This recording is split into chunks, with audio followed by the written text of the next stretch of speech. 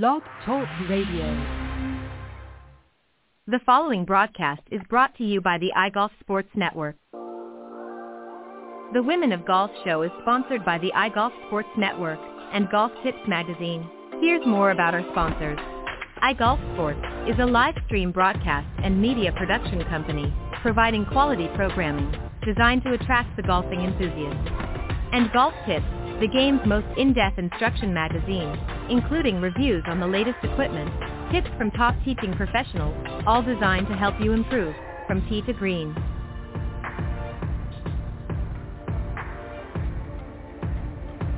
Good morning. Welcome to the Women of Golf, the #1 women's golf show around the world, with hosts Ted Odorico and Cindy Miller. Join them as they interview some of the best players from the Symetra, LPGA, and Legends Tour, and so many others, helping to elevate women's golf. So without further ado, here are your hosts, Ted and Cindy. All right, good morning, everybody, and welcome once again to the Women of Golf. I'm Ted Odorico, and right alongside, of course, is LPGA professional and Legends Tour player Cindy Miller, and we are your hosts. Good morning, Cindy. Hello, dear. How are you? I'm doing very, very well. How about yourself? Same here. Same here. It's a beautiful day in Buffalo. Wow. So it sounds like summer is on its way? Mm-hmm. That it Very is. good. 83 today. Well, very good. I'm glad you're getting some good weather up there, and I know you're going to love that because that means you get to work even harder than what you normally do. Now that the weather's nice, you can get out there and help some great individuals improve their golf game. All right, we've got a great show, Cindy. We're going to be joined here just momentarily by Amanda Doherty. She is the runner-up from last week's Iowa Golf Classic from the Symetra Tour. And a little bit later, we're going to be joined by LPGA teacher professional Karyn Dunphy. She's going to be joining us a little bit later on in the broadcast. But let me just tell you, everybody, a little bit about Amanda, and then we will bring her on, Cindy, and begin the show. She's a native of Atlanta, Georgia, and she was the 2018 All-ACC selection from Florida State University, captured medalist honors at the 2020 IJGA Guadalajara Collegiate Invitational, and she also competed at the inaugural Augusta National Women's Amateur in April of 2019. She ended her college career with the fourth lowest scoring round average in Seminoles history with a 73.08, and she is here this morning, Cindy. Let's welcome Amanda Doherty. Good morning. Hi, good morning. Hi, how are you guys? Very good. We're glad to have you join us. Thank you for having me. Well, we're happy to have you. We're glad you were able to make it this morning. We know it's not always easy. And you were mentioning off air you're still down in the Orlando area. You're getting ready to play this week's event. Tell us just a little bit about that. What's coming up? Yeah, so we have our event at Mission Inn this year. I think we played it last year. I think last year was the first year that we had an event at Mission Inn. It's a good course, tough track, some interesting holes, kind of a fun layout. Now, you played this, you said last year, right? Mm-hmm. I so did. You're familiar yes, with... I don't exactly remember how it... Sorry. No, I was going to say, what's the name of the tournament? What's the tournament this week? Do you know? Not specifically. I don't. The Mission Inn's in the name, and I'm sure the sponsor's in the name, and I should know that. Well, they all kind of blend together, so not a big deal. All right. So let me just ask you real quick, and then, Cindy, I'm going to throw it over to you. So this past week, as I mentioned, the Iowa Golf Classic, you finished runner-up to Allison Emery. You both came in at -10, and then you went into a playoff. Tell us a little bit about, first off, your final round coming in. Were you behind? Were you pretty much even with her for most of that, or where were you positioned? And then run us into the playoff. Yes, so I was 7 under going into the day. Megan McLaren was 10 under, and I was playing with her, so I was chasing her for most of the day. I got off to a little bit of a rough start. Doubled, I think, the fifth hole. and managed to come back with some birdies, and I got it to 10 under, I think on 11 or 12, somewhere around there. And so I knew I was, pretty close, and Allison was playing in front of me, so I had no idea where she was until I got to 15. You can see there's a leaderboard on 15. But it was a good day. I came back for sure. I did kind of what I thought I had to do to get there, obviously, tied. Put myself in a good position to try and win it, but obviously it was not my day. Mm. And you were mentioning that she drained, what was it, a 60-foot putt? 60, 80. It was very long. Yeah. She amazing putt. Yeah. Wow. That's you know what though? I mean, good for her. Obviously, that gave her a boost. I know it's a little disheartening. Anytime you're in a playoff and you ultimately don't end up being the victor, but you obviously played a great round. You came from a few strokes behind to finish at least getting into the playoffs. That's going to make you feel good. At least you gave yourself a good chance. And you know what? The cards weren't in it for you that day, but nevertheless, you played obviously a solid round to be able to at least get into the playoff, right? Oh, for sure. I'm it is unfortunate. It's sad when that happens, but I definitely played well, and I can't complain because that's my best finish on the Symetra tour so far. I hadn't put myself in a playoff before. I hadn't finished second before, so I can't complain for sure. No, definitely not. You played very well, and I watched some of the earlier round positions and so forth, and you obviously played a solid tournament. So again, nothing to sneeze at. You did a great job, and your time will come probably sooner than you think. Cindy, go ahead. You mentioned in the notes that you have a great team behind you and that you probably couldn't do it without them, and that everyone needs a great team around them, which of course is true. Can you tell us how long it takes to get acclimated to being out there and being an LPGA professional and a tour player? Yeah, it's definitely different from, college for sure. But, I don't know that I am fully acclimated yet. So I don't know that I can answer that question all the way, being this is technically my rookie year, even though I played last year as well. But there's a lot of things I'm still learning about playing on tour, just about how everything works with the tour and, just with myself and how, what everything I need to do to play my best. I think you can, there's always some stuff to learn for sure. I agree. I remember my rookie year on the LPGA tour. It was like, wait a minute, where am I going? How do I get housing? When do I have to enter the tournament by? Where's the practice range? What's the golf course look like? And I don't like practice rounds, but when you've never played the golf course, you have to pay more attention, right? Mm-hmm, exactly. I'm with you there. I'm not a practice round person. Yeah. Yeah. I'm like, shut up, let's go play, right? And not have to make all these notes. So I think our audience needs to understand that it is so new and different. And what's it cost to play for a whole year? Ballpark. 30, 40, ballpark. 50,000? Since we're all, Symetra tours all in the States, it's depending on your travel expenses though, like where you're coming from, it could be that much. I would say an average probably per tournament would be maybe like $1,500 because you got a $500 entry fee, and then you have, maybe you have a flight and a rental car and a hotel. Luckily this week I don't have some of those expenses because it's closer to home and I can drive and stay with friends and things like that. So that really helps. But it's definitely expensive, more so than I thought going in. Do you ever stay in private housing?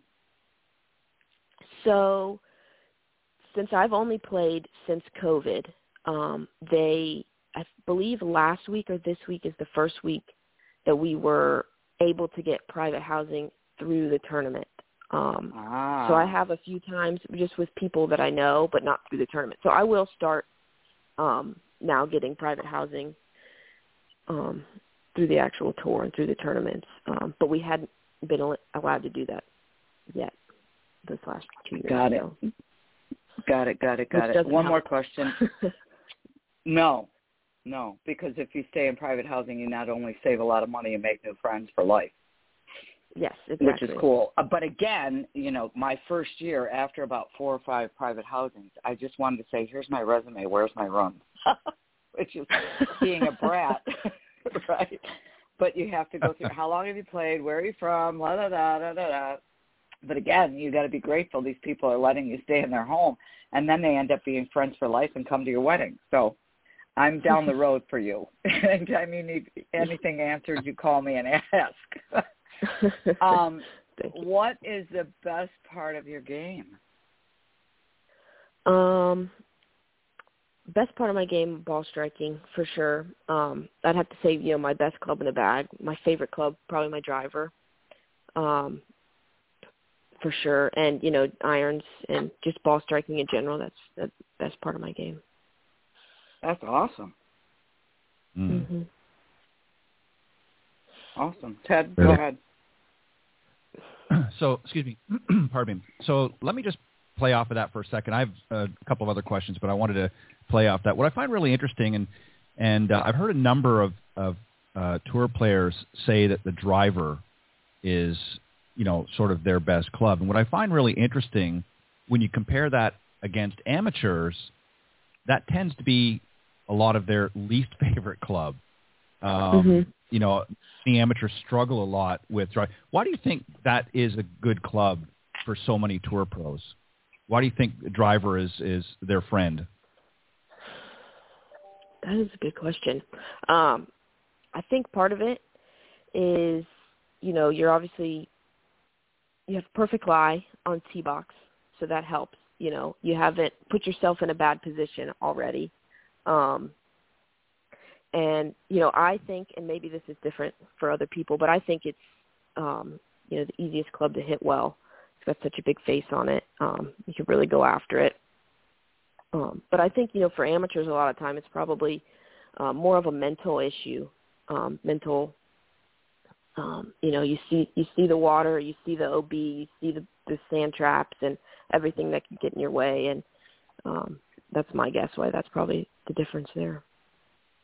Do you think also, too, Amanda, with a lot of amateurs, for professionals, it's different. You're not, you pointed that out, you're not really thinking about all the trouble, obviously, first and foremost, but you're more about getting in a position. Obviously, you want to get distance. You're obviously, trying to get out there as far as you can, but that's not the priority. Your priority is, I want to get into position A to give me the best opportunity for my next shot, where I think a lot of amateurs, it's like, well, I just got to bomb it way out there, and they're not really focusing on something specific. It's just, well, how far can I hit it, and let me get it out there as far as I can, and they're not really going in with a game plan. So you think that's maybe it's a lack of focus for sure. many amateurs? Yeah, I think so. And also knowing when to not hit the driver. Are you going to hit it straight through the fairway on a dog leg? And, probably not, seeing the fairway and aiming for the fairway instead of, I need to hit it at the right side, or I need to hit it straight down the center at this specific target. Stuff like that. And, where's the best angle to come in to the green from here? And, and it's, that's not always, doesn't need to be the focus for every amateur for sure, but right. You're probably on the right track there for sure. Well, I think for a lot of professionals, again, they're thinking, the next shot. They're thinking, what do I got to do? If I'm going to approach the green with a wedge, let's say, or a 9-iron, even an 8-iron, what do I got to do to get me in a position to get that full shot in? Whereas amateurs just sort of, swing and shoot for the win, for the sky. And I think too, it's really interesting. I played in a corporate tournament years ago, and there was a group in front of us. Real quick, I'm going to share this. And one of the players was all over the place. He was left, right, up, down, you name it, he was there. And they pulled up into a short par 4. and all of them are pulling out their drivers thinking, I want to go for the green. I want to see if I can go for the green. And I caught up with them, and there was water all the way down the right-hand side of this hole. And when I caught up to them, I asked them, I said, why are you guys trying to go for it? None of you are hitting it in the fairway. You're all spraying it all over the place. It just doesn't make any sense. And there's just like a mentality. It's just, I don't know what it is, but I think it's just this ingrained thing. Okay, I've got to go for it. I've got to go for it. And they don't put any thought to it. Where obviously professionals, you guys know your game so well. You know, as you pointed out, you know, on this specific hole, driver's not going to be my best option. So I'm going to scale it back and maybe go with a hybrid or some other club, where they don't think that way. And I think it's just, like you said, it's a part of the mental part of the game that they lack compared to some of the professionals. I want to ask you, we were talking about Augusta National before we went live, and you played, as I mentioned, in the inaugural amateur event back in April of 2019. Give us your assessment. I mean, obviously we all see what Augusta National looks like on TV, and we can only imagine how difficult. What was your impression? What was it? Were you in awe when you got there and thought, wow, not only is this a beautiful course, but man, this is tough? What's your thoughts? Yeah, I certainly was in awe of the whole place. You know, growing up in Georgia too, and for everybody, Augusta National is just a magical it's a magical place that's, you know, where everyone dreams of playing. There's no blade of grass out of place. But yeah, it's spectacular. And it is definitely trickier than you realize. The greens are so slopey and they're so quick, and you have to put yourself in position, you know, in the correct part of the green. Otherwise, you know, you'll have a really difficult putt ahead of you. But where we played from, so the Masters, those guys, they play from, you know, the Masters tees, and then the only other tees are the member tees. So that's where we played from, because we can't play from right the distance they do. So it wasn't super, super long, which helped a little bit, but still it's a difficult golf course. And just the, you know, knowing how spectacular it is and everything about it doesn't help, because you're trying to play it while you're in awe of the place at the same time. Yeah, it's almost like kind of the Disney World of golf. You know, you get there and exactly, and it's just it's just amazing. So let me ask you, as you look forward for the rest of this season, you know, we're probably about halfway through your season or getting close to it, anyways. What is going to be your game plan? Obviously, you're going to try your best to win out there, but do you come in with a game plan? Do you have a specific agenda when you come into each tournament? Obviously, you want to try to win it, but what is your thought process coming into an event? So the first thing, you know, is if it's a course you haven't played before, which will be, you know, the case for me most of this season, because we only had a very limited season last year. You know, is you got to get your practice rounds in, and you have to be very diligent with how you want to attack the course and coming up with your game plan there, and then just sticking to it. Because, you know, sometimes it's so tempting, you know, when you get in the middle of a round to do things that are maybe not the smartest, but it's, you know, you're like, oh, well, if I hit this, then I can get there in two, even though it's really tight, and it's so really, you know, you got to come up with your game plan in the practice rounds and be, you know, focused there and diligent with your note taking and everything, so that you can just, you know, follow that plan as best you can when the tournament rounds come around. So that's you know, that'll be my goal. Right. If there was an area in your game, and obviously I think all professional players would say there's some part, but what area of your game do you need to improve the most on that's going to give you the best chance? Obviously, your drivers, you know, has served you well, and that's a strong part of your game. But what's an area of your game that you struggle with from time to time that if you could just tighten that up a little bit, boom, there comes the win? I would say my putting, you know, it's something that I have worked really hard on through college, especially until now, and it's something I have struggled with a little bit in the past, and I think it's finally getting to the point where I feel like it's something that I can really rely on a little bit more, but I certainly have a lot more work to do. And it's funny. I was complaining to my coach a few weeks ago. Oh my gosh, you got to help me. You got to teach me how to putt, just being very dramatic. And she gave me an assignment the next week, which was Kansas, and said every practice, every day in the practice rounds, after, before, whatever, I want you to putt for 2 hours and chip for an hour. And I'm more, in the past, have been of the philosophy, I get my practice at home, and I go and I figure out the golf course, and it's game time when you get to the tournament. And obviously you do the work to figure out, how you need to read those greens that week and the speed and stuff. But that was kind of the extent of it before. And I putted great that week. So that's something I've been doing a little bit more of since then, and it's been helping. But it wasn't just because I didn't want to practice. It was more of I thought I was better off just kind of, getting in game time mode and playing when I got to the tournament and putting all my hard work in more at home. So a little bit of an adjustment there that's been working for me.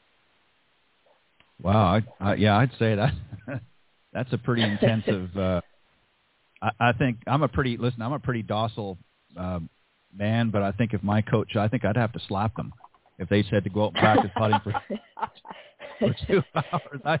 I'd say, I don't think so. No, but that's what she's there for. That's what your coach is there for. Cindy, I just have one more quick question I want to ask.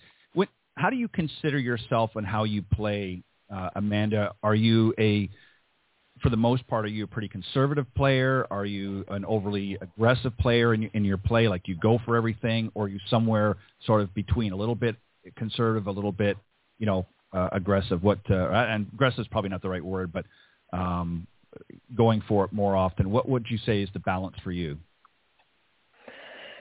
So I would say I'm somewhere more in between. It's kind of funny. In high school and junior golf, for sure, I was trying to go for everything.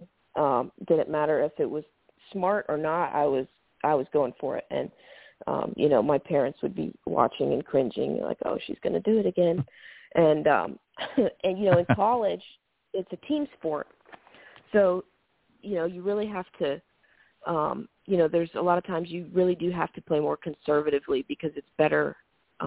It's better for the team, and really probably the smarter thing.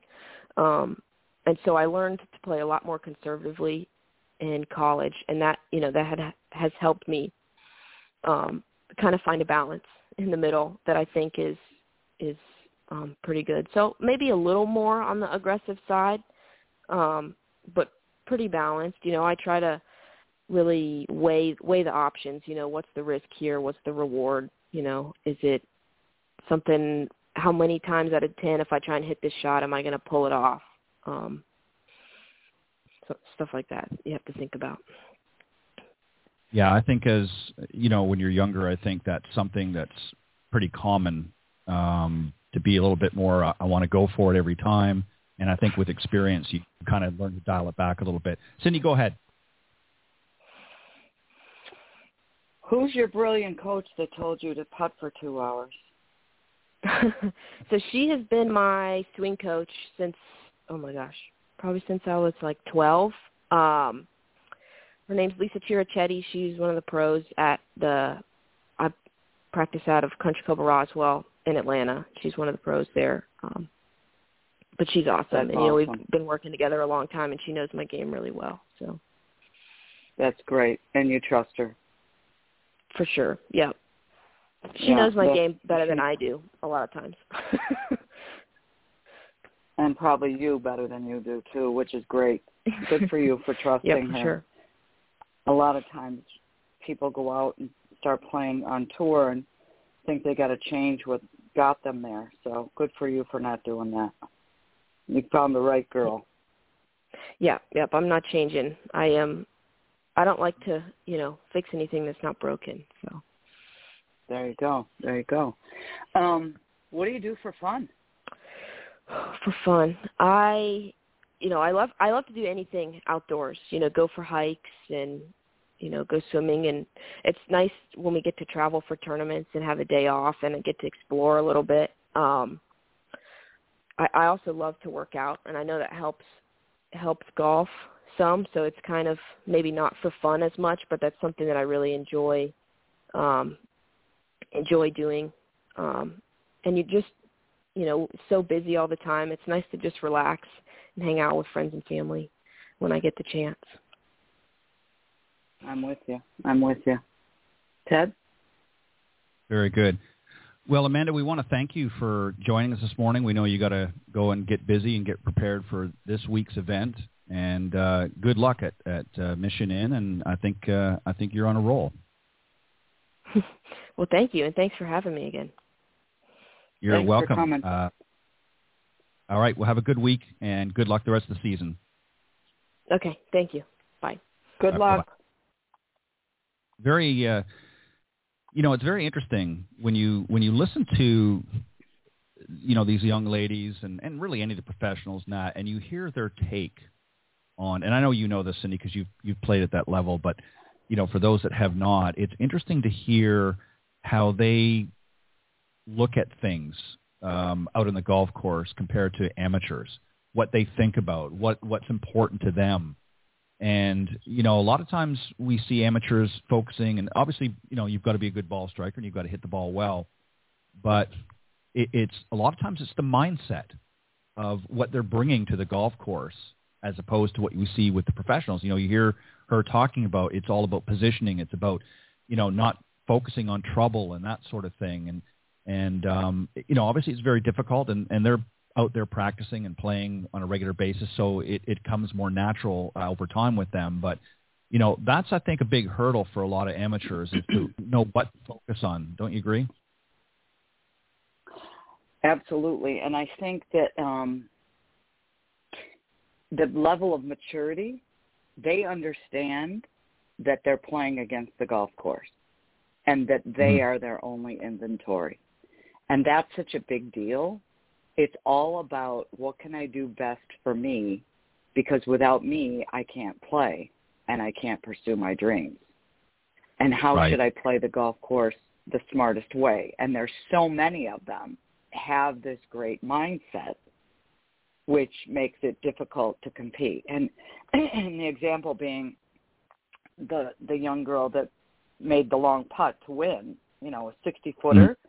There's nothing you can do about that. I mean, that's just, I don't want to say luck, but it is kind of luck. It was, her time to win, right? And Allison Emery makes a 60-footer. I mean, are you kidding me? So it is what it is, but you got to keep going. And I think the biggest thing that I'm learning from these young ladies is that it's all for the long term. It's not, I'm going to try this for a year or two. This is my new way of life, and I've got to get acclimated and learn how to do it best for me, which is great. Yeah, they really do. That's a great point. They really do embrace. I don't think I've heard any of them say, well, I'm just going to give it a shot for a year and see how I do, and whatever happens. No, they go out there and, even some of the ones that have really struggled, we've talked about this a number of times, but, their first win and leading up to that, how at times there were even a handful of them that said, you know what, I'm really thinking about packing this in. They dug deep and they went out and they said no, and lo and behold, they ended up winning, and which obviously gives you a newfound energy. But no, you're right. You have to, if you want to, it's just like practice. If you want to become a better player, you have to be willing to make a commitment. Going out and buying the golf clubs and showing up at the range every once in a while and expecting to have play a decent round of golf is not going to happen unless you happen to have some God-given talent we don't know about. But you have to be willing to put in the time, and these young ladies do. They know what it takes, and some, as she talked about, she's not really big on the practice rounds, but she finds other. Her coach actually makes sure that's probably why she gave her the 2-hour putting session, because she knows she doesn't spend a lot of time in practice rounds. But you've got to be able to do that in order to to become a better player, regardless of what level. All right, let's take a quick message from Golf Tips Magazine, and then we will introduce our next guests. The following ad is sponsored by Golf Tips Magazine. Are you tired of being short off the tee? And what about those 3 putts? Forget about it. It's time you got serious about your game. Golf Tips, the most in-depth magazine in the industry. For over 30 years, Golf Tips has delivered expert content such as the latest golf instruction from America's top pros, simple-to-follow practice and game improvement drills, fitness and mental game tips, equipment, training aids, accessory and apparel reviews, golf destinations and travel tips for every budget, and so much more. Don't miss a single issue. Go to golftipsmag.com and subscribe today. All right, we're excited to have joining us on the second half of the show this morning, Karyn Dunphy. She is a native Long Islander and an LPGA Class A professional since 2004. She won the Western Section Teacher of the Year honor in 2009 and other LPGA sanctioned tournaments, including the 2012 LPGA Professionals National Championship Super Senior Division. She's a writer, coach, and mentor, and is the co-owner, of the Las Vegas Women's Golf School. So, Cindy, let's welcome our very special guest, Karyn Dunphy. Good morning, my friend. Good morning, my friend. How are you? Oh, most amazing. How about you? Good. Thanks for getting up early for us. Oh, yeah. I love getting up early. I'm addicted to sunrises and sunsets. Good for you. Good for you. So tell us about the Las Vegas Women's Golf School. Well, I relocated here to Las Vegas from Los Angeles last year, just in time for COVID. And it was a matter of destiny and a chain of events that led up to me partnering up with Carrie Clark, a fellow LPGA professional out here in Las Vegas. And she, along with Jennifer Alexander, who was really instrumental in building up the LPGA girls golf program out here in Las Vegas. They had put together Las Vegas Women's Golf Schools. And Jennifer, moved on and moved towards retirement down in Texas. And so that opened up the space. And I filled her shoes with taking over the girls golf program. And then when Jennifer was getting ready to move to Texas, I was the one that they tapped to fill the space for Las Vegas Women's Golf Schools. And then I wound up partnering up and being co-owner with Carrie Clark for Las Vegas Women's Golf Schools. Wow. There you go. That's awesome. Yeah, destiny. So it's a blessing. Yeah. Totally. Yes. That's great. So how many girls are in your LPGA Girls Golf Club? Well, we changed locations. We were over here at what they call locally here the Muni, Las Vegas Golf Club, which is the oldest municipal course here in Vegas. And we moved over to the Legacy Golf Club over in Henderson, and we started from scratch. And right now we have 23 beautiful young children who are just so open to their possibilities and excited about life that as long as I live, I'll enjoy teaching the young ones. That's great. That's great. Wow. Ted? So, Karyn, welcome to the show, and very nice to meet you. I wanted to ask you. You're welcome. I wanted to ask you first and foremost, and we'll talk a little bit about the book that you've done. But you mentioned in the note to Cindy yesterday, as you were providing some information, that her teaching wisdom has never left you. Describe what you mean by that.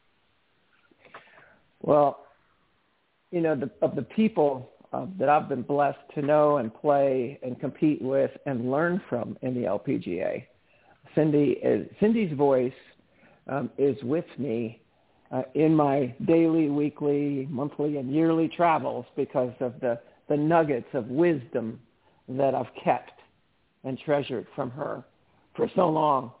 And it's these little nuggets that I mentioned in the note yesterday about the armpit squeeze, which was it's so delightful to be able to give somebody just a little physical clue on what they can do to slightly change, their physical condition, as far as the golf swing goes. And it was just it's the little things that when you put them together add up to a big picture and a good game. So I'm really grateful to Cindy for that and our friendship and our playing together.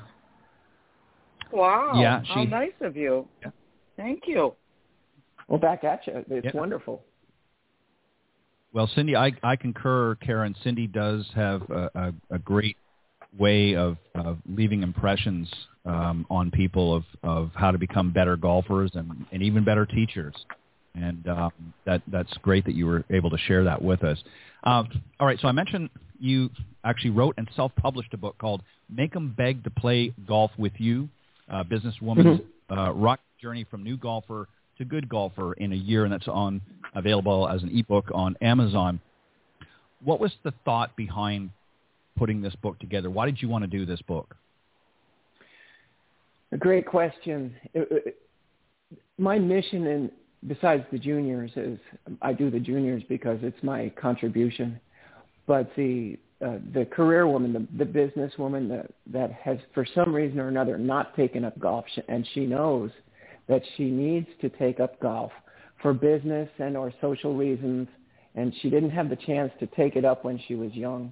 She's now in her 20s or 30s, and she's in business. She's a career woman, and she knows that she needs to take up golf, and she doesn't want to waste time.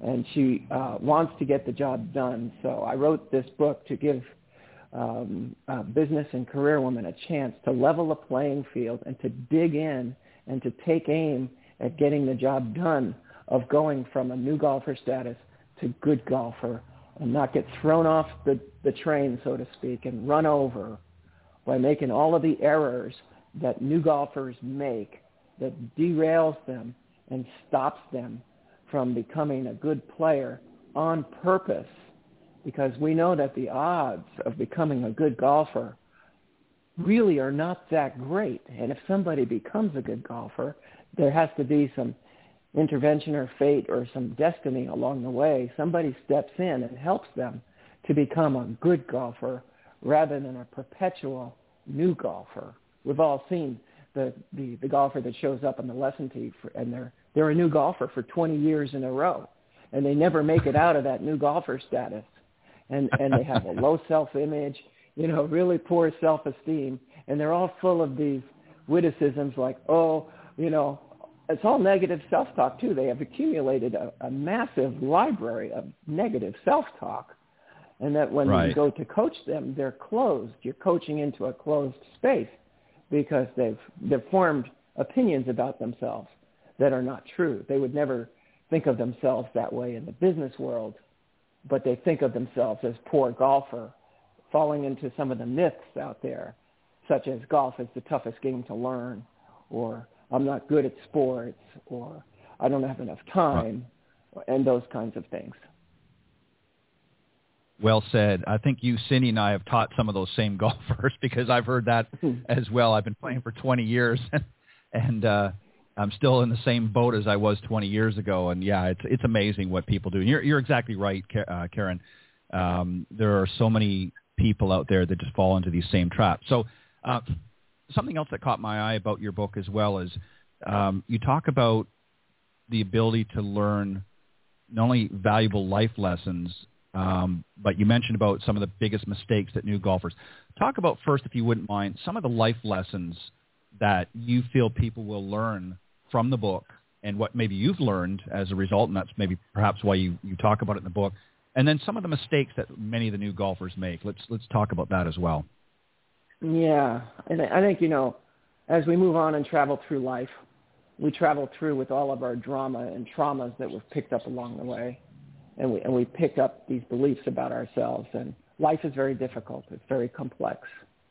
And then when we enter into the game of golf, we find out that it's a mirror of all of the problems that we've been dragging around with us, and they just show up in the world of golf.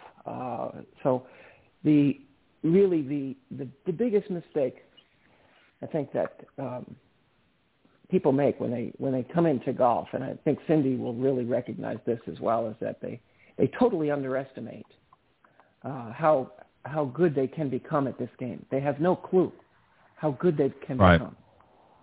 and maybe a tie for first. I talk about the three biggest mistakes, but the tie for first would be the taking unsolicited advice from people who have no business giving advice.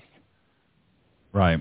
From friends and well-wishers and sources that are not reliable, and in the best interest of the student, those sources are not trustworthy, because those sources are dispensing blanket advice, generic advice, as opposed to addressing individual needs of the person in front of them.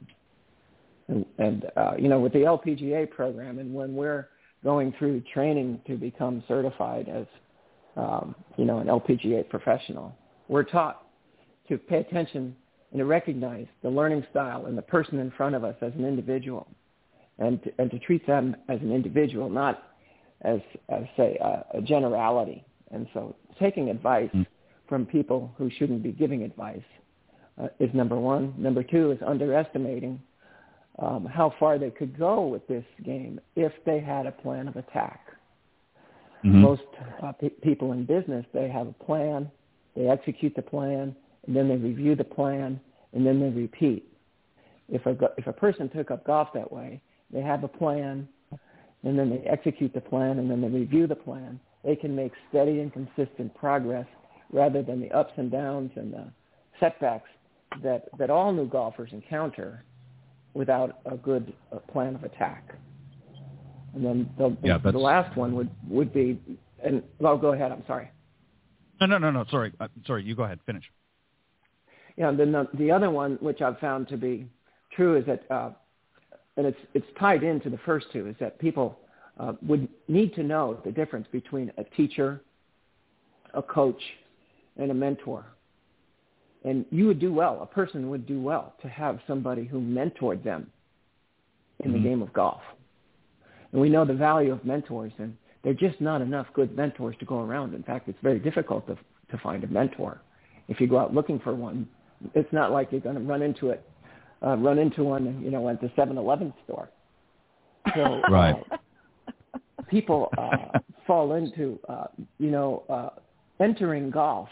Somehow they find a way to enter golf, whether it's from shop talk at the office or their family or friends have decided to go to Top Golf, which I love, or the driving range, the local driving range or Muni, and go take a 6-pack of lessons. The proverbial bend your knees, $100 please type of lessons. And sort of like a cattle call where everybody, it's sort of funny. Cindy, you've seen it 100,000 times, where you see a bunch of people lined up learning how to hold a golf club. And it's amusing sometimes to watch, but it's not so amusing from the student's point of view.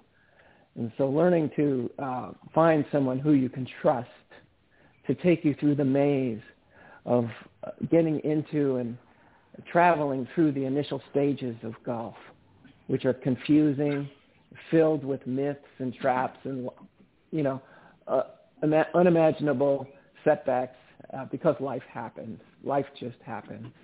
So setting up a realistic plan, finding a good coach who can move you along towards where you want to go, because I say that the primary difference between a teacher and a coach is committed to where you want to go.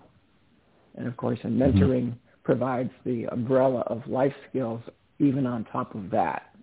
So there's a level of commitment that I bring to my teaching, and that's why I put the year on that the slogan there where I said, give me a year and I will give you a really good golf game.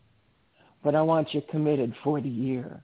And I love taking a new golfer and getting them to good golfer where they feel that they can play safely and they can play fast. They can keep up a fast pace of play and enjoy the game and be courteous to all around and, have respect for themselves and their fellow players and the environment. That they get to really appreciate all that golf has to offer because they have built the skills and a nice foundation before they tried to summit the peak. People try to learn golf from top side down, and it needs to be learned from ground side up, I believe. Right. Well said. I couldn't agree more. Cindy, go ahead. Yeah, that what you just said, the bottom, you got to go from the bottom up. What do you tell students that don't quite understand that there's two things, that you need to find a qualified professional that is got your best interest at heart, and it's not about hitting the ball, it's learning how to swing the club? Yeah, isn't that something? When I am coaching and I teach people, I like to call the different levels of golf: new golferville, intermediate golferville, and advanced golferville. And there's different levels of consciousness. And when somebody arrives as a new golfer, they really don't have a clue. And for some reason, they have picked up the idea of golf somehow, some way, and they bring that into golf with them. And Cindy, they do think it's about hitting a ball, and their level of attention and focus is entirely on the ball. And it's about hit the ball. And oftentimes we see somebody swing a golf club, and once the ball's been struck, the swing mysteriously terminates. It's over. I'm sorry. Go, wow, I hit it. So true. Yeah. We could do a really good, funny video. Yeah. You go like, wow, I hit it. Wow, I can't believe I hit the ball. And so it is. And, we make motions, and, I think we're in alignment with beginning at the hole and then working out, and work systematically working further and further away from the hole. And we begin with successful motor patterns and experiences and joy when we start holing small putts, and then we move to medium and then long and then chip and so on, and build out the game from the green back towards the tee. And we focus on things and hacks. And so I say in New Golferville, we can copy some of the hacks that advanced golfers use, even though we're still in New Golferville. And so when we begin with the end in mind, which is to build out a good, solid golf game, most people, they want to look good, feel good, and play good. They're not, trying to go out and qualify for the tour anytime soon. But they don't want to make an ass out of themselves when they step out there on the first tee. And so we want to teach them all of the things that go along with building a swing. And the golf ball, when we swing a club, the golf ball, if well positioned, just happens to get in the way.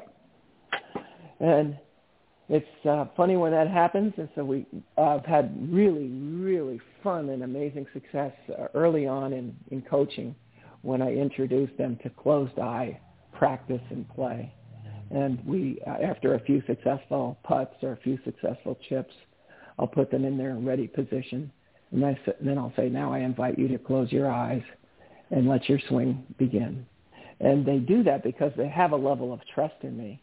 And I am shocked. I'm constantly shocked by how great some of these chips and putts are that it come from closed eye experience where the player goes internally and develops trust in themselves, and they let their swing occur as opposed to trying to, quote unquote, hit the ball. And they squeal with joy when they go, oh my gosh. And I tell them and coach them that takes care of the myth about keeping your eye on the ball, huh? And they go, oh my gosh, I can't believe that. I go, yeah. What happened was when you close your eyes, you go on internal support and trust, and you no longer need your eyes to make that golf swing. You feel it from the inside, and you have a much different experience so that you can use your mind's eye. So we have, two eyes which we see with, known as vision, and then we have our third eye, which would be our mind's eye, and that might be what we get insight from. So there's a big difference between eyesight and insight and vision and a guidance system. So the new golfer knows not where we're going to lead them. Left to themselves, they would fumble and stumble along the way and give it up, because so many people give up golf, and that's a shame. So our job is to keep them in the game and to keep them having fun so that they want to return and make it all the way to good golfer status. That is awesome. Mm-hmm. I couldn't agree more. Very well said, Karyn. I think sometimes and I hate to say it, but within the industry, I think sometimes we make it more difficult. Not everybody, but there are some factions that get so technically driven in teaching the game with so much technology, and it's good. It's good to to help and to give certain information, but I think sometimes it can also be detrimental in especially for the new golfers. It's kind of like information overload, and I think sometimes if we just keep it as simple as possible and just and it's not even just, I don't even go on to say it's about teaching the fundamentals and that. I mean, obviously that's important, but I think just keeping it simple and easy to understand. And when you start, no pun intended being that you're from Las Vegas now, but, sometimes when you look at a student and their eyes are rolling in the back of their head like a slot machine, you can tell that the information they're getting is not being processed, or it's confusing them. And then to go to your point, then they apt to want to get out of the game. It's like, well, this is just too hard, it's too difficult, and it reinforces what they're already coming in and believing, that it's a hard game to learn. And it's really not as difficult as most people make it out to be. And I want to just bring something up that you said earlier, which I think is so true, especially with so many business types out there coming into the game. It is very interesting, because that's primarily what I teach, is a lot of executives and that. And I will see and talk to them about what they do at work, and they're very, very prepared, whether they're in sales or whether they're on the executive level. They're very professionally prepared for what they have to do at the office. But when they get out in the golf course, they have no game plan. They don't know what to do. They're floundering. They're just going through the motions. And that's a very interesting point, is you've got to teach them to bring really what it is that they do in the workplace, that same mentality, and bring it out to the golf course in order for them to be successful. And just one other point that I wanted to make too is that, we talked about how a lot of women, you want to get, especially some of these young executive women, out playing. I can't begin to tell you how many that I've spoken to over the years who were almost envious, around the old water cooler, as they say, and hearing the men talk about, their weekend golf or out with a client and feeling very left out. So it's very exciting to see more and more women professionals, and I mean that by business professionals, learning to take up this game, because it is not only a fun game and a game for life, but it's a very valuable business tool. And I think obviously both of you would agree. Cindy, your final words and thoughts, or any questions that you have for Karyn? Where do people find you? You can find me at KarynDunphy.com, and it's different spelling, so it's KarynDunphy.com, or through LasVegasWomen'sGolfSchools.com, those two sites. And then you can shoot me a text at 818-288-6950. 818-288-6950. Awesome. Perfect. Stuff. And you can go on Amazon.com and check out her book as well. Well, Karyn, thank you very much for joining us, and I hope you'll come back and join us again on a future show. We appreciate you spending some time, and much continued success, and good luck out in the Las Vegas area.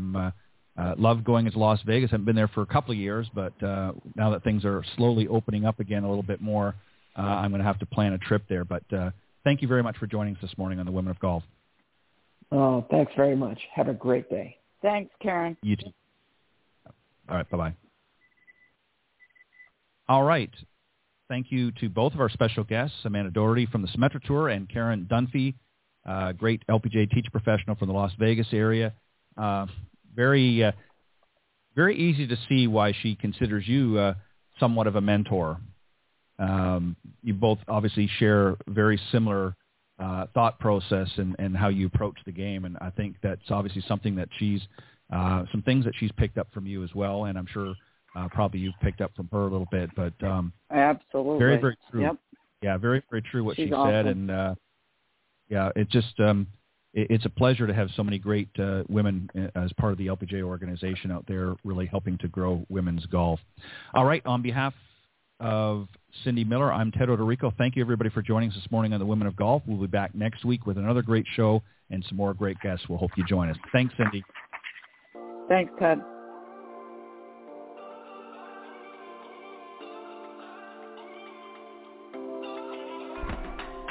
Thank you for joining us. We hope you enjoyed listening to this week's Women of Golf show. Ted and Cindy wish to thank this week's special guests.